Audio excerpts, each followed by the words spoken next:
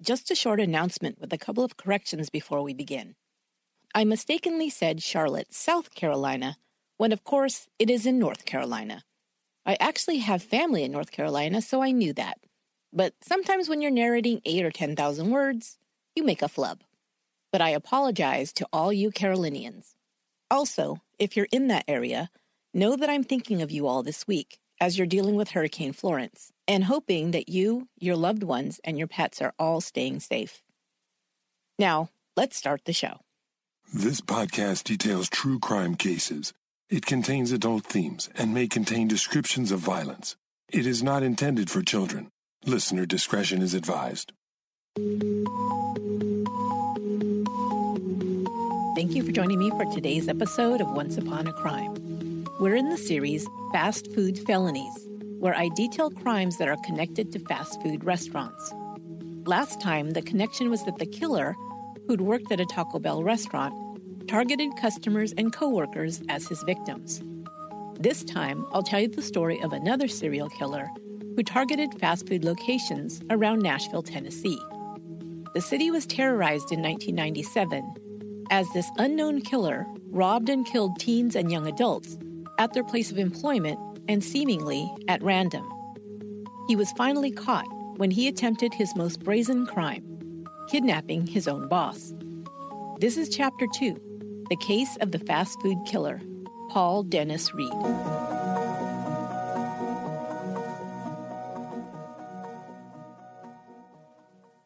On June 12, 1997, Mitch Roberts was relaxing at his home located outside of Nashville, Tennessee, with his family, when there was a knock at his door. Roberts managed a Felonies restaurant in Nashville, and as he opened the door, he saw one of his former employees, 39-year-old Paul Reed. Roberts wondered what Reed could want. He had fired him the previous February, when Reed had become angry at work and hurled a heavy dish across the kitchen, where it struck another employee. He'd always thought Reed was a bit, odd. He was friendly and clean-cut, but there was just something about him. It was like he was trying too hard to be liked, but it was all superficial. There was no depth there, and you never really felt you knew the guy. Truth be told, he kind of creeped people out.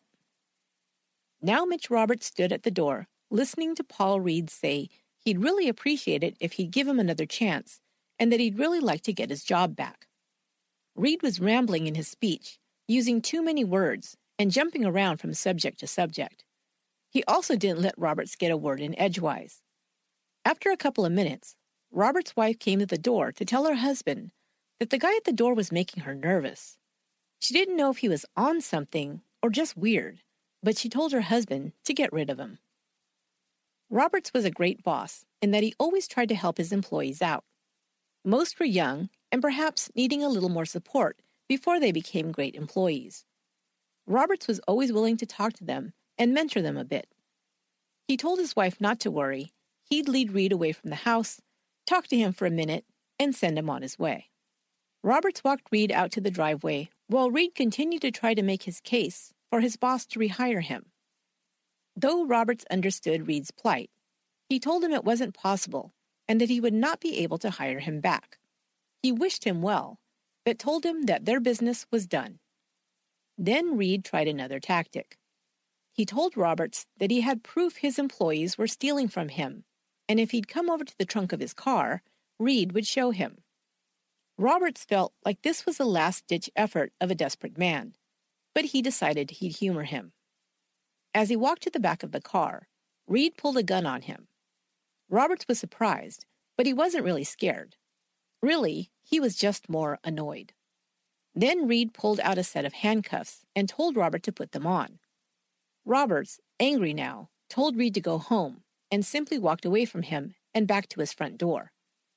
The fact that Reed hadn't tried to shoot him yet gave him hope that he was bluffing. He walked calmly towards the door and glanced back to see Reed following him, but now he had the gun in one hand and a knife in the other. As Roberts reached his door, Reed came close and pointed the gun. Roberts told Reed to put the weapon away. Reed was still talking, demanding, threatening.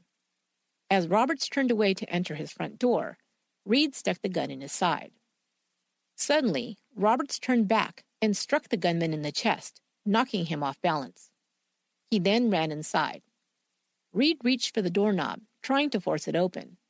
Roberts, using all his strength, held onto the doorknob from the inside, trying to keep it closed. He called to his wife to hand him his gun, telling her it was right there in the living room. His wife was confused but said nothing. In reality, this was a bluff. Roberts had no gun, but he thought that if Reed believed he did, he might leave. His bluff worked. Reed took off, racing away in his small red car. Roberts called the police. Deputies arrived after a few minutes and began taking a report of the incident. While they were still talking to him, Roberts received a call from his would-be kidnapper. Incredibly, Reed wanted to patch things up with his boss, who less than an hour earlier he'd tried to kidnap at gunpoint. The police told Roberts to play along and tried to talk him into coming back to the house. To their surprise, Reed agreed. The deputies staked out the house, and when Reed returned, he was arrested for attempted kidnapping and brandishing a weapon.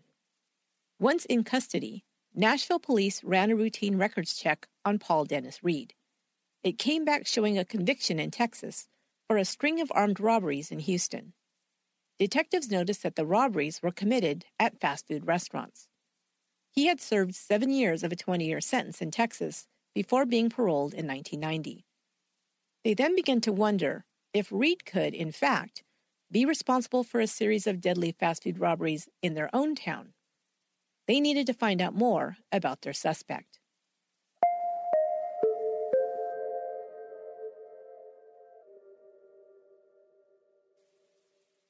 Paul Dennis Reed, Jr.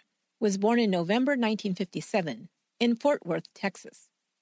He was the youngest of 3 and had 2 older sisters. His father and mother divorced when he was 3, but even before then, his father was away from home frequently on business trips. And when he was home, he drank. Reed's paternal grandmother was his primary caretaker from the time he was a young boy. Reed's grandmother reported that she'd had an impossible time controlling Paul Jr., and as he'd grown older, it had only gotten worse. He refused to follow rules and had run wild. He abused his grandmother, sisters, and mother. He put tacks in his grandmother's food, locked her in her room, and once set her bed on fire while she was asleep. He stole mail from the neighbors' mailboxes and clothes off their clotheslines. He beat the family dog to death with a baseball bat. By the time he was 8 years old, his parents considered him out of control and sent him away to a boys' school. His mother remarried and had 2 more daughters, and eventually decided that her son should come home. She brought him home to live with her and her new husband. She also changed Paul's name to Leon Morez, not only because Morez was her new married name, but also because Paul had been named after his father, and she didn't want her ex's name mentioned in her home. When Reed was 13 years old, his mother divorced her second husband after she discovered he'd been sexually abusing her oldest daughter. Meanwhile, Paul continued to be a problem. He had a short temper and was violent towards his mother and sisters. At the age of 16, his mother kicked him out of her house after he attempted to sexually assault both her and his sister. He moved in with his father, but tried to sexually assault another sister and was then kicked out again. He'd already left school, which he'd only attended sporadically, and embarked upon a life of crime. In 1975, he was arrested twice, first on the charge of passing forged checks, and later on auto theft, for which he received 3 years probation. In 1984, he married, but was divorced the same year. Before the wedding, his sisters warned his fiancée not to marry him, telling her that he was violent and dangerous. One of his sisters said that Paul had threatened to kill her, and she believed he would do it. He had continued to act out violently against his partners, once holding the pillow over a girlfriend's face until she almost passed out, and throwing another's cat across the room. Reed committed a series of armed robberies, including 4 restaurants and a hardware store. He was convicted of 1 charge of aggravated armed robbery, and sentenced to 20 years in prison, but was paroled after only 7 years due to prison overcrowding. After his release, he was able to secure a job as a truck driver in Fort Worth, and a year later was involved in a serious auto accident while driving his truck. As a settlement for his injuries, he received $24,000 plus 2 years' worth of monthly disability payments. He used the money to have several plastic surgery operations. He had skin peels, had his ears pinned back, and received dental work. He also decided that his future was in music and set out to become a country music star. He took guitar lessons and started dressing in Western-style clothing, including cowboy hats and boots. He picked the stage name, Justin Parks, and recorded a demo. He just knew he was going to be the next Garth Brooks. Unfortunately, Justin Parks, a.k.a. Paul Dennis Reed, couldn't carry a tune in a bucket. I'd play a clip from his demo tape, but I respect my listeners too much to assault their ears in that way. Even so, he was so sure of his musical success that in September 1995, Paul Reed moved to the country music capital of the world, Nashville, Tennessee, to pursue his musical career. He didn't have any luck getting a record deal and soon ran out of money. Within a month, he was forced to take a job as a restaurant cook. He was hired at Shoney's restaurant as a short-order cook, where he worked for Mitch Roberts. Roberts described Reed as polite and a hard worker. He came to work on time and would stay late if needed. He did exhibit a bit of a temper, but it had never been an issue until the day in February where his outburst caused harm to his coworker. At that point, Roberts said he had no choice but to fire him.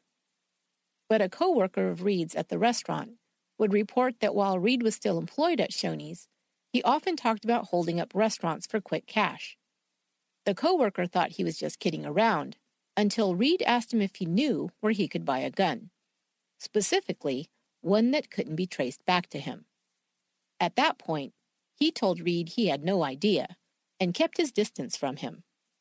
Apparently, Reed must have found someone to sell him a gun because he'd showed up with one at Mitch Roberts' house.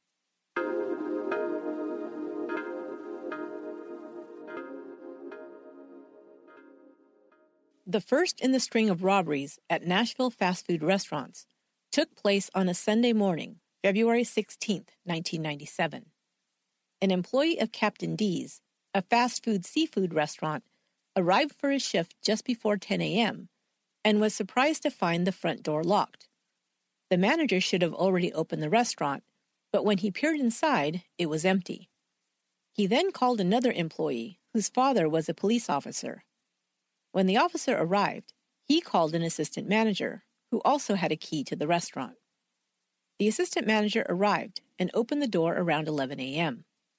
There was no one in sight as they walked through, but they noticed the cash register drawer had been left open and was empty. They moved through the empty restaurant and finally came to the kitchen cooler. When they opened the door, they found the bodies of 25-year-old manager Steve Hampton and 16-year-old employee Sarah Jackson. Both were lying face down in a pool of blood. The girl had been shot 4 times in the head and once in the back. The manager had been shot twice in the back of the head and once in his back. It was determined that they had been lying prone on the floor when they were shot, execution style. They also discovered that the tapes from the restaurant's surveillance camera had been taken. Homicide detectives categorized the attack on the employees as overkill. This was no typical restaurant robbery or even one gone wrong. They wondered if there was a personal motive behind the killings, but upon investigating the victims, they could find no indication that either of them had any enemies. Steve Hampton was a married father of 3 young children. He had been employed at Captain D's since he was 15 and had worked his way up to a management position. Sarah Jackson was a high school student who received good grades and was active in many school activities. At first, her parents had opposed the idea of her getting a part-time job because she was already so busy with school. But she wore them down because, like every 16-year-old, she wanted a car. So they finally permitted her to take the job at Captain D's. In fact, She had just purchased a car with her parents' help just 2 weeks earlier. Other Captain D's employees who had worked the night before the murders recalled a man arriving just before closing. He'd asked the shift manager for an application and had been given one, but was told to fill it out and return it in the morning when the restaurant manager, Steve Hampton, would be working. The man was described as a tall Caucasian man, 20 to 30 years old, with a muscular build and dark hair. In total, a little over $7,500 in small bills and about $200 in change was taken from the restaurant's safe and cash register. Steve Hampton's wallet was also missing, and his wife reported that he'd had $600 cash inside that was their rent money. Just over 5 weeks later, while the city was still grieving the loss of the two young people found so viciously murdered at Captain D's, an even more brutal crime was committed. On March 23, 1997, a 911 call came in from a McDonald's restaurant located just 2 miles away from Captain D's. A man could just barely be heard pleading for help. The caller was a 30-year-old employee named Jose Gonzalez. He could hardly speak, but it was enough to get emergency personnel to the restaurant. When they arrived, they found 3 employees dead in the kitchen cooler, and Gonzalez clinging to life. Among the dead were 17-year-old Andrea Brown, 23-year-old Robert Sewell, and 27-year-old restaurant manager Ronald Santiago. Just before 11 p.m. closing time at the restaurant, a man entered the McDonald's and at gunpoint ordered Santiago to open the safe. He then herded all 4 employees into the cooler. He had them lie down on their stomachs, and then, one by one, he shot 3 of the employees twice in the back of the head. He then got ready to shoot Gonzalez, but had run out of bullets. When the gun didn't fire, Gonzalez jumped up to fight off the attacker. The gunman then grabbed a knife from the kitchen counter and began grappling with Gonzalez, stabbing him in his back and neck. Gonzalez decided the only way to survive was to stay down and play dead. The ruse worked, and his attacker left after grabbing the contents of the safe and cash register. Gonzalez had been stabbed 17 times, but was able to crawl to the phone to make the life-saving 911 call. The other 3 employees, however, were not so fortunate.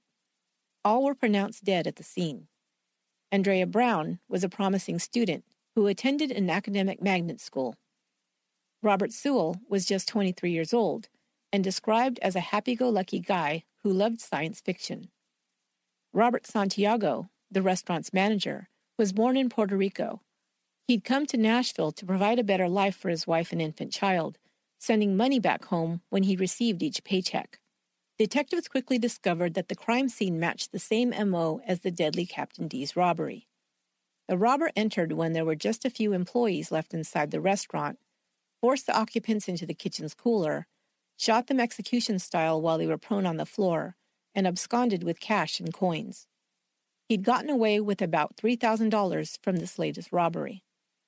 They would also discover that the same caliber weapon was used in both robberies. When news of the second attack reached the public, panic began to ensue. Some fast food employees quit their jobs or stopped coming to work.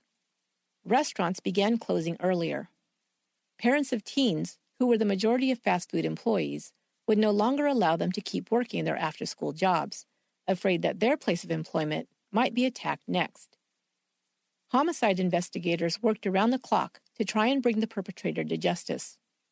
Police patrols were increased around restaurants, and one suburb of Nashville, Mount Juliet, even required fast food workers to place decals on the rear window of their automobiles, so police officers could quickly spot any out-of-place cars on late-night patrols.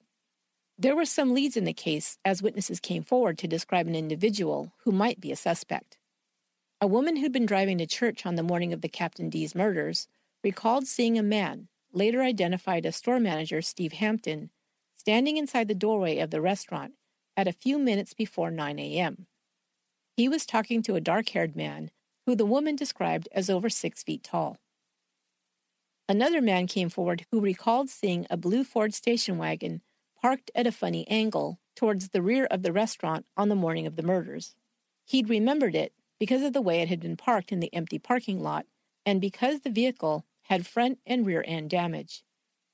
The sighting had occurred around 8:45 a.m. But the biggest clue came when 11 miles away, Steve Hampton's driver's license and video rental card were found. For you youngins, before video streaming was widely available, people had to go to a physical store to rent DVDs to bring home and watch on a DVD player. For this privilege, you would have to present your membership card at the store. This has been your Ancient History Minute. A man who was picking up cans along the median of Ellington Parkway found the items and, recognizing Hampton's name from the news, contacted the police. A partial fingerprint was found on the movie card, which was run through a fingerprint database, but they didn't get any hits matching it to anyone. When Jose Gonzalez recovered enough from his stab wounds, he was able to give a description of the attacker. Unfortunately, it didn't match the description witnesses gave of the person of interest in the Captain D's murders. With 5 dead and 1 injured, the case began to go cold. Everyone held their breath, hoping and praying that the fast food killer wouldn't strike in their city again.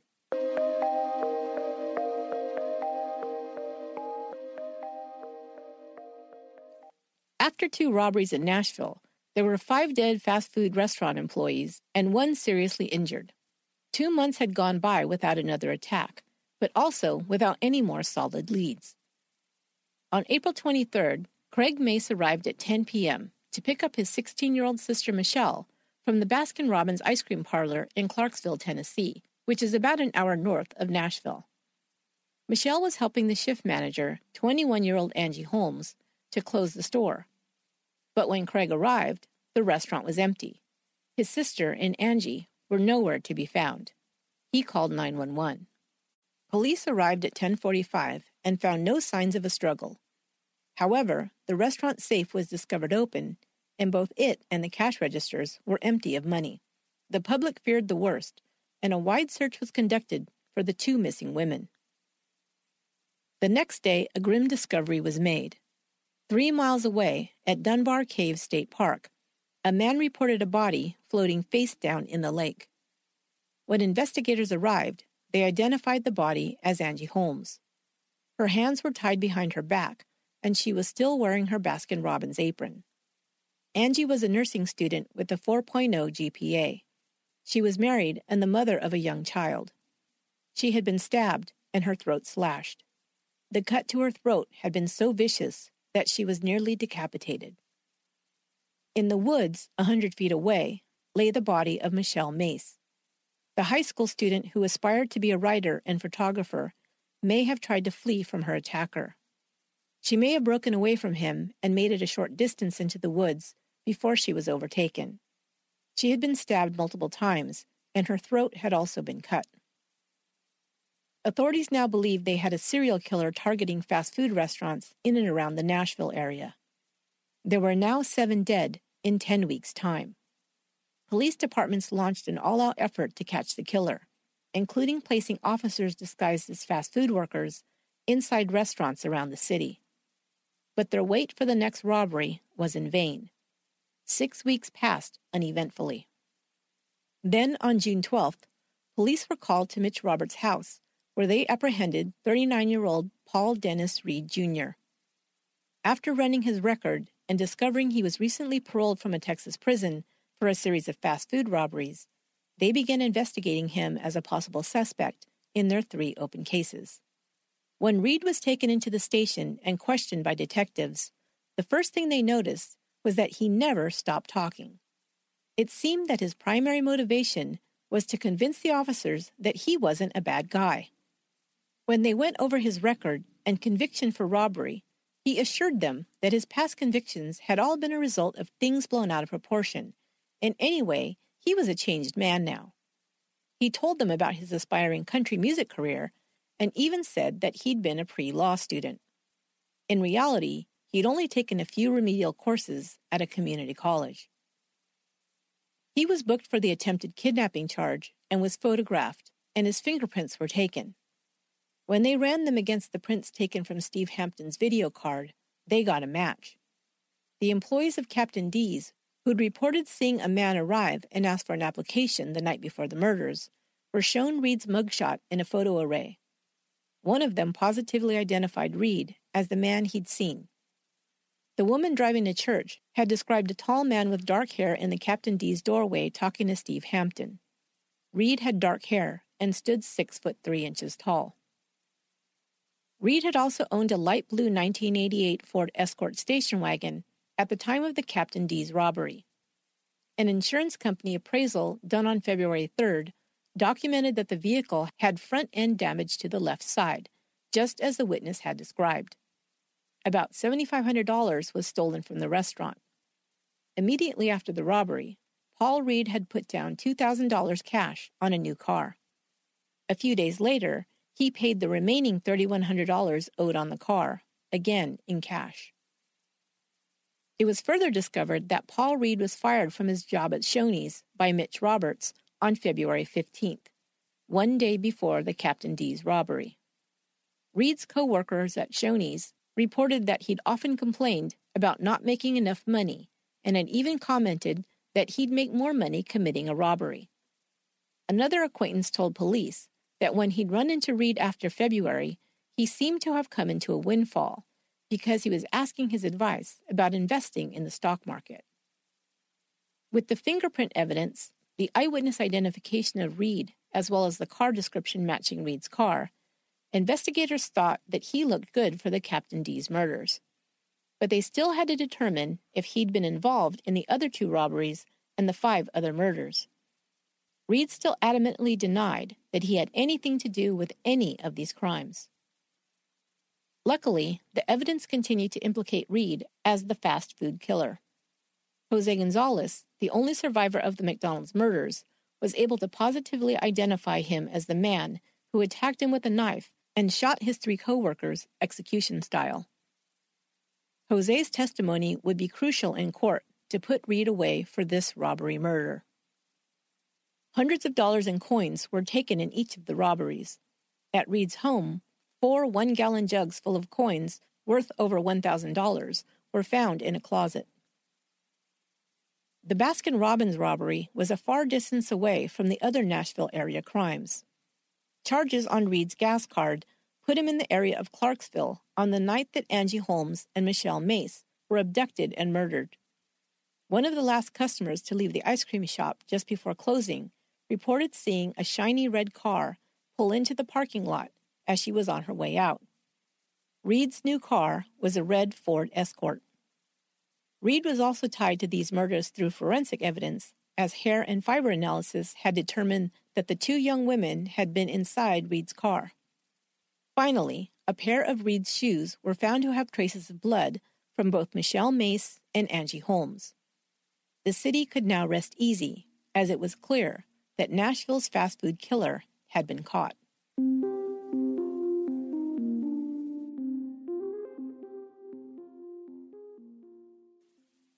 Paul Reed's trial didn't begin until April 1999. As with the Taco Bell killer case, the notoriety of the defendant made it necessary to search far and wide for an impartial jury.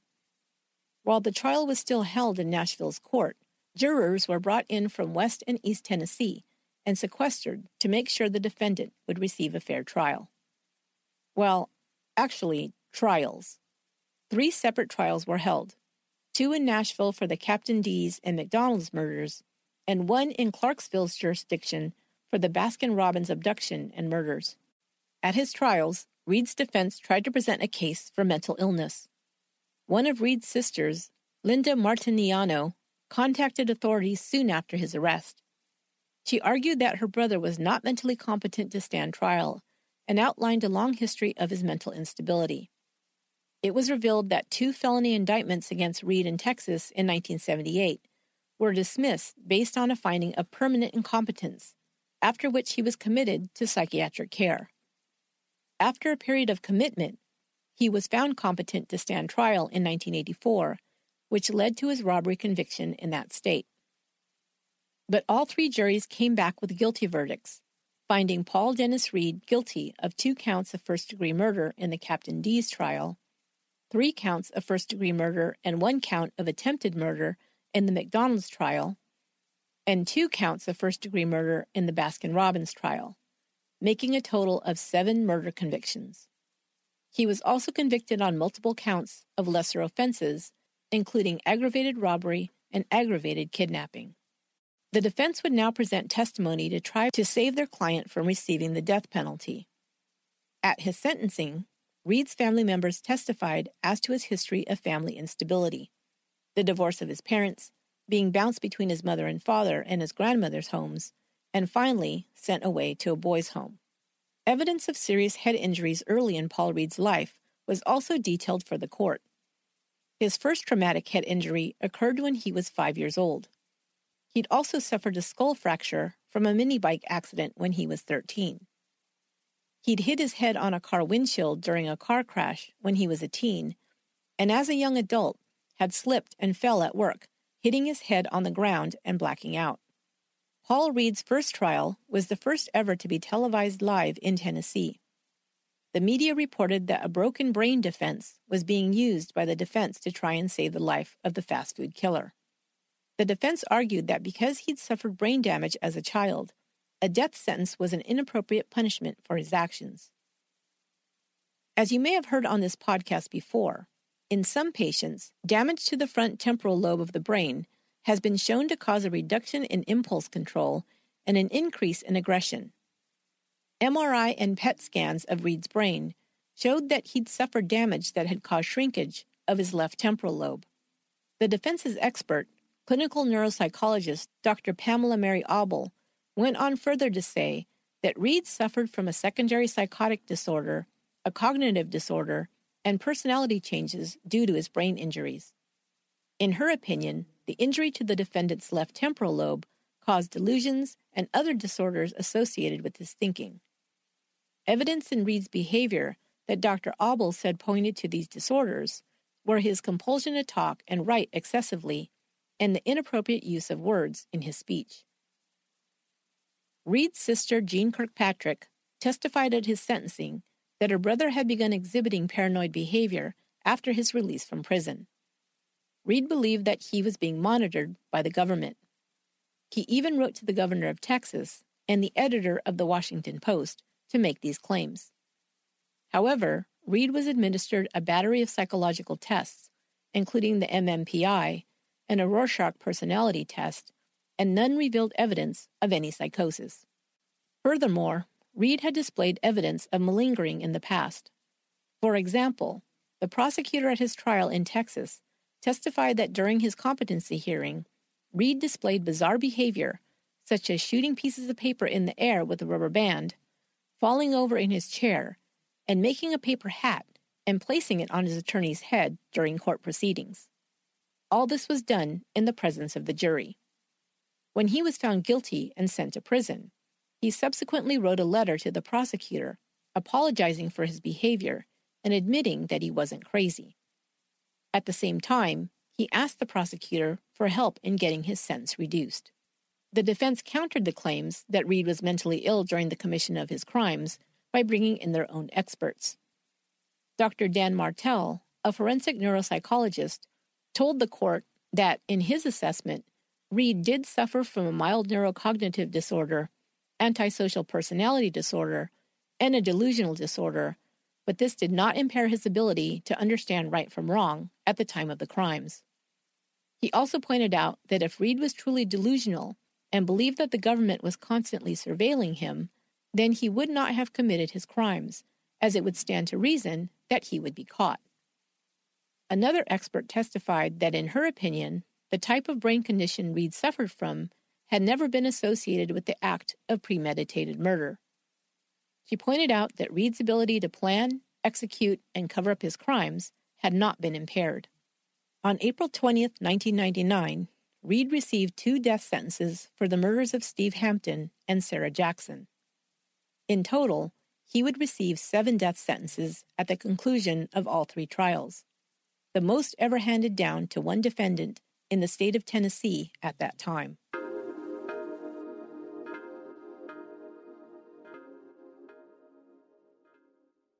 Death penalty sentences are automatically appealed, but Reed wrote a letter in March of 2003 asking that all further appeals to his death sentence be dropped.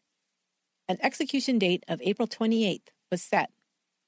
On that day, 17 of his victims' immediate family members waited at an undisclosed location to be transported to witness the execution.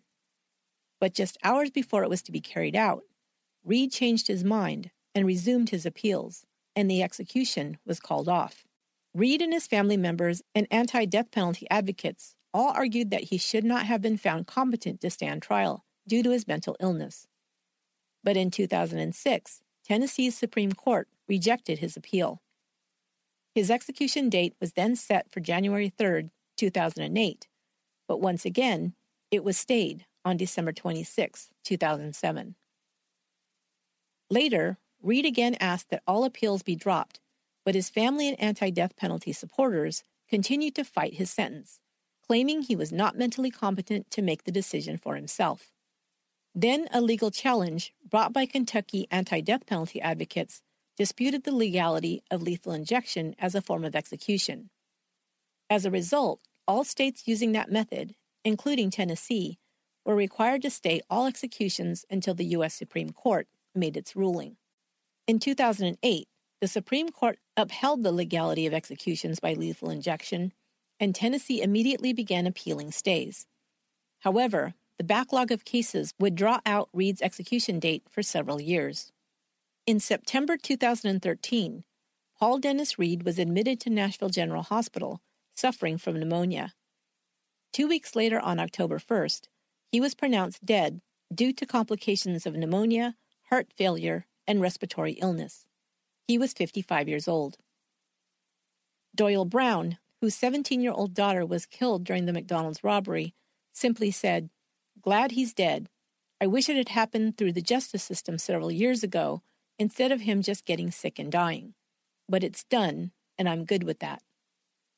Sarah Jackson's father said, "The guy who did it, he's gone, and he's not going to hurt anyone else. This is closure for us." He expressed frustration that Reed never admitted to murdering his 16-year-old. "She was a real special person," he told AP reporter Bruce Schreiner. "There's no telling what she could be now. She was a great student, a good daughter, and had a great life ahead of her that she never got to experience." That will do it for today's episode of Once Upon a Crime, and that will end the series Fast Food Felonies. Next month, I'll be back with a whole new series, and if you want to find out before everyone else what the topic will be, become a Patreon supporter. For just $2 a month, you can get sneak peeks, early release episodes, limited edition merchandise, bonus content, and more. Go to patreon.com/onceuponacrime to sign up. The link is in the show notes. There's also a link in the show notes to RSVP to our West Coast meetup. A podcast listener meetup will be held in San Jose, California on Saturday, October 13th from 7 to 11 p.m. Come out to the V-Bar at the Hotel Valencia at Santana Row. I'll be there, and I'm proud now to announce more special guests. Michael from the True Crime Guys will be there to rep their show in their first ever, I believe, NorCal meetup. Also, the one and only Yolanda from the Not Perfect or Functional podcast, also known as my baby sister, will also be on hand. And hey, we may even serve pizza with ranch. Just kidding. There may be more guests announced, so check the Facebook page for updates. And as always, until next time, be good to one another.